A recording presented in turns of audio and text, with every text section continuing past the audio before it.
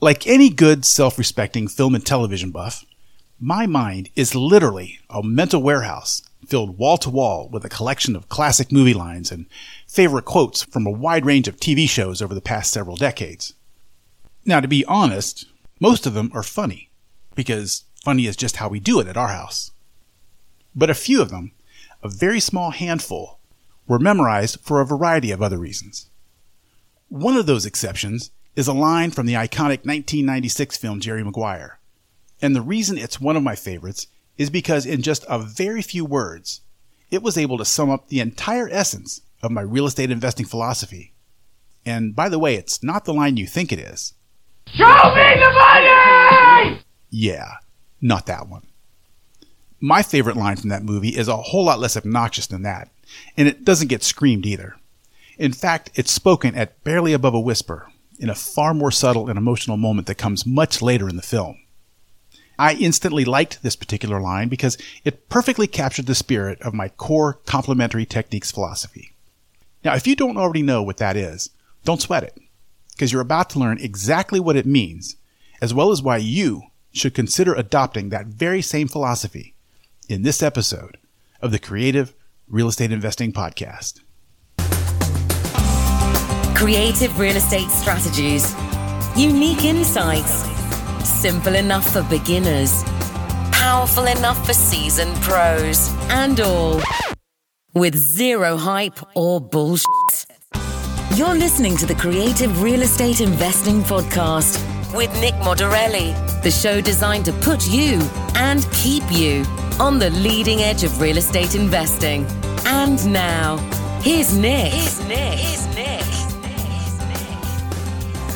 So what exactly do I mean by core complementary techniques? And which real estate techniques in particular am I talking about when I say that? Well, let's start first with the key operative word in that phrase, and that word is complementary.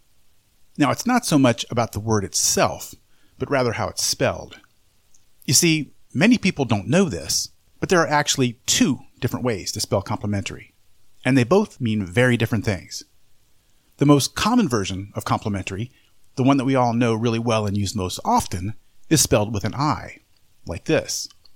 Complementary. Now, as we all know, that means expressing a compliment or giving some form of praise, as in, love your shoes, or you'd make a great model for an oil painting, which, by the way, is usually more of a backhanded compliment because it basically implies that you look a whole lot better from a distance. Anyway, complimentary with an I also means getting something of value for free, as in receiving a complimentary stay in a hotel or a complimentary lunch in exchange for attending an event, etc. But when complimentary is spelled with an E instead, the way I'm using it here, as in Complementary,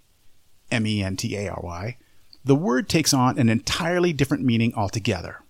And Jerry Maguire perfectly summed up what that looks like in real life in just 3 words. You complete me. You see, when complementary is spelled with an E, it changes the root word from complement to complete. So when I talk about core complementary techniques with an E, I'm talking about a small handful of specific real estate buying and selling techniques that would complete you as a well-rounded real estate entrepreneur. And by that, I mean it would equip you to conduct business in virtually any marketplace condition. It would also relieve you of any concerns about the future direction of that marketplace, because for you, it would no longer matter if your local market is trending up, down, or sideways. Because as a well-rounded real estate entrepreneur who's been armed in advance with an arsenal of the right complementary buying and selling techniques, you'd be ready to meet whatever comes at you, right up front, head on, and without any delays. Just like that early bird I mentioned in the last podcast. You know, the one that gets most of the worms. But without the typical fear of that early bird turning into the unfortunate first mouse who reaches the cheese before anyone else and ends up losing their head in a dangerous spring-loaded real-life booby trap. Now, in case you don't remember the fix for that early bird first mouse paradox in the last episode, here it is again. You need to leverage the experiences of people, like me, for instance, who have already been to the leading edge of past marketplace changes, so that they can show you exactly how to safely position yourself at the leading edge of every future marketplace change before they even occur. And this podcast is basically all about how you do just that. You see, by learning all of the following techniques that I'm about to share with you, all at once, up front, and in advance of the need, you would be proactively turning yourself into a complete real estate entrepreneur who is not only bubble-proof, but recession-proof as well. Maybe now you can see why I like the core complementary technique philosophy so much, as well as that 3-second line from Jerry Maguire which so perfectly captured the essence of it. Okay, so now that we've got all that background prefacing out of the way, let's move on to taking a brief look at these complementary, with an E, buying and selling real estate techniques, as well as what makes them complementary to one another. Oh, well first, one last thing. Before I tell you what these techniques are, let me first tell you what they are not. First of all, they are not the only techniques that you can use to make money in any given real estate market. So I want to make sure that we're crystal clear right up front that I'm not suggesting that they are.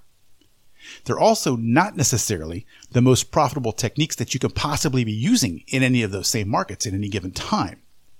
I'm only saying that they'll work. And last but not least, they're not techniques which can always be used generically right out of the box in every application, but instead will sometimes need to be tweaked a little in order to match the particular dynamics of each marketplace. So let's look at those techniques now. They are, in no particular order, number 1, wholesaling. Number 2, lease purchase.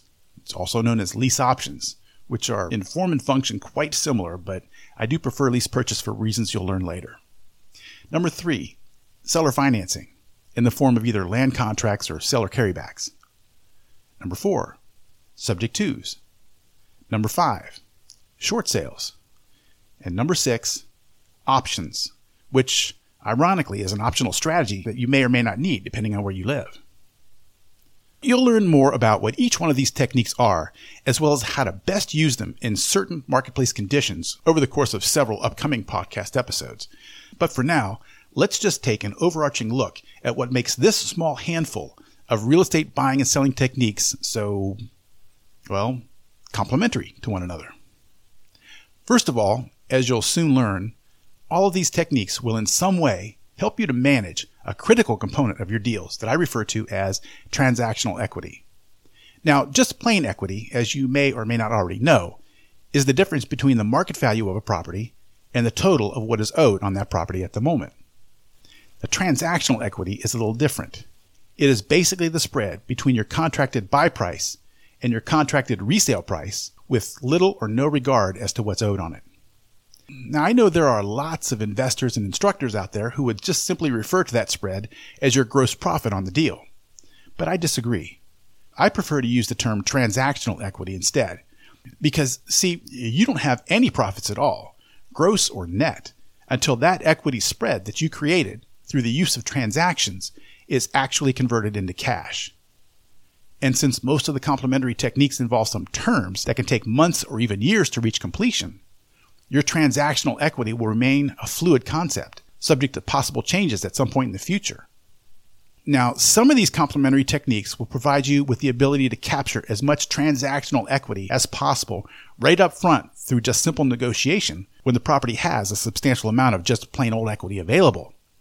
And others will provide you with the ability to artificially create some transactional equity out of thin air when the property doesn't. And in some cases, you may even be able to combine 2 or more of these complementary techniques on the same deal, which could allow you, for instance, to capture as much of the available equity as possible on your buy side up front, and then create some additional equity on your sell side to make your overall transactional equity even higher. So why is all this stuff about equity so important anyway?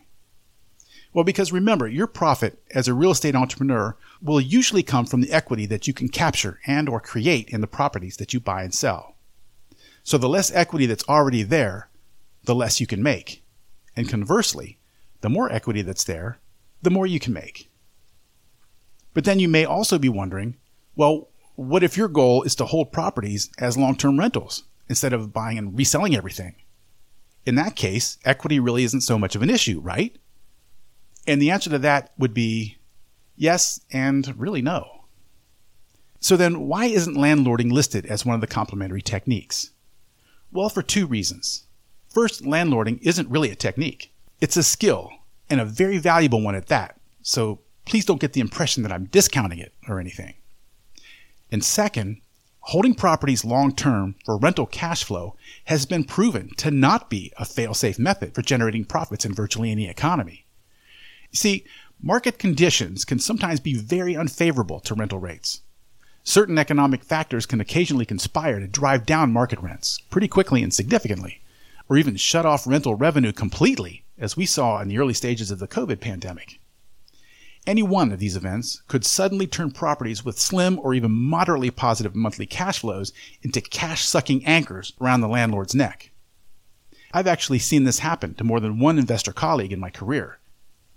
Sometimes all it takes is just one of their properties to pull them underwater to the point where their entire portfolio of rentals just comes crashing down around them like a fragile house of cards. This can easily end careers that took up to 15 or 20 years to build. All of that said, however, if building a portfolio of long-term rentals really is your goal, then there are a few of the core complementary techniques that you could use to creatively buy properties on long-term agreements with monthly payments that are well below market rental rates. That way, you could then lease the property back out to tenants at a true monthly positive cash flow.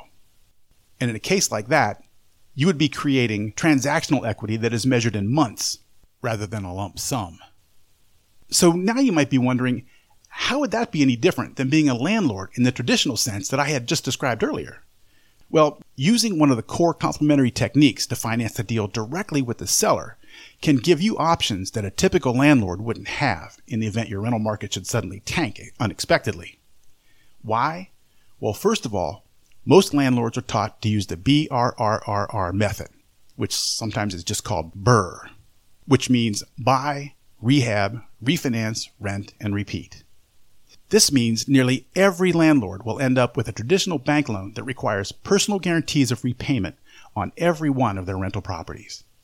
That, as you'll learn in a later podcast on managing risk, can be a very dangerous place to put yourself.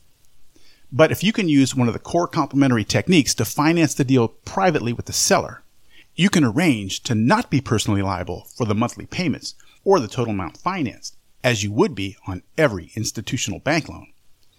In addition to that, you would have significantly more flexibility to quickly negotiate a change in your payment terms or amount owed if you're dealing with an individual seller, should that become necessary due to some sudden market shift.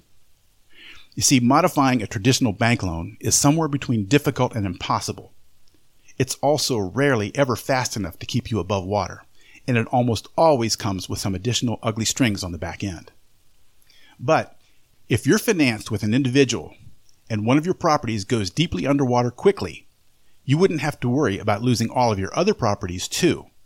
That's because you could potentially renegotiate the terms on just the upside down property alone until it's right side up again. Or have the option to just give the underwater property back to the seller and walk away. Either solution would eliminate your danger of potential losses on the underwater property, as well as confining all of your risk exposure to just that one property, with no bleed over to all of your other rentals. This would remove the dangerous linchpin catalyst that can trigger the domino effect of a house of cards collapse for the average landlord, and help to keep you and the rest of your rental portfolio safe. So whether your objective is to create profitable buy and sell transactions or generate long-term rental income, your best bet is to proactively complete yourself as a real estate entrepreneur by incorporating all of the core complementary techniques into your arsenal of buying and selling strategies well before you would ever need to use them. Well, that's all I've got for you in this episode of the Creative Real Estate Investing Podcast. I'm Nick Matarelli. Thanks for listening.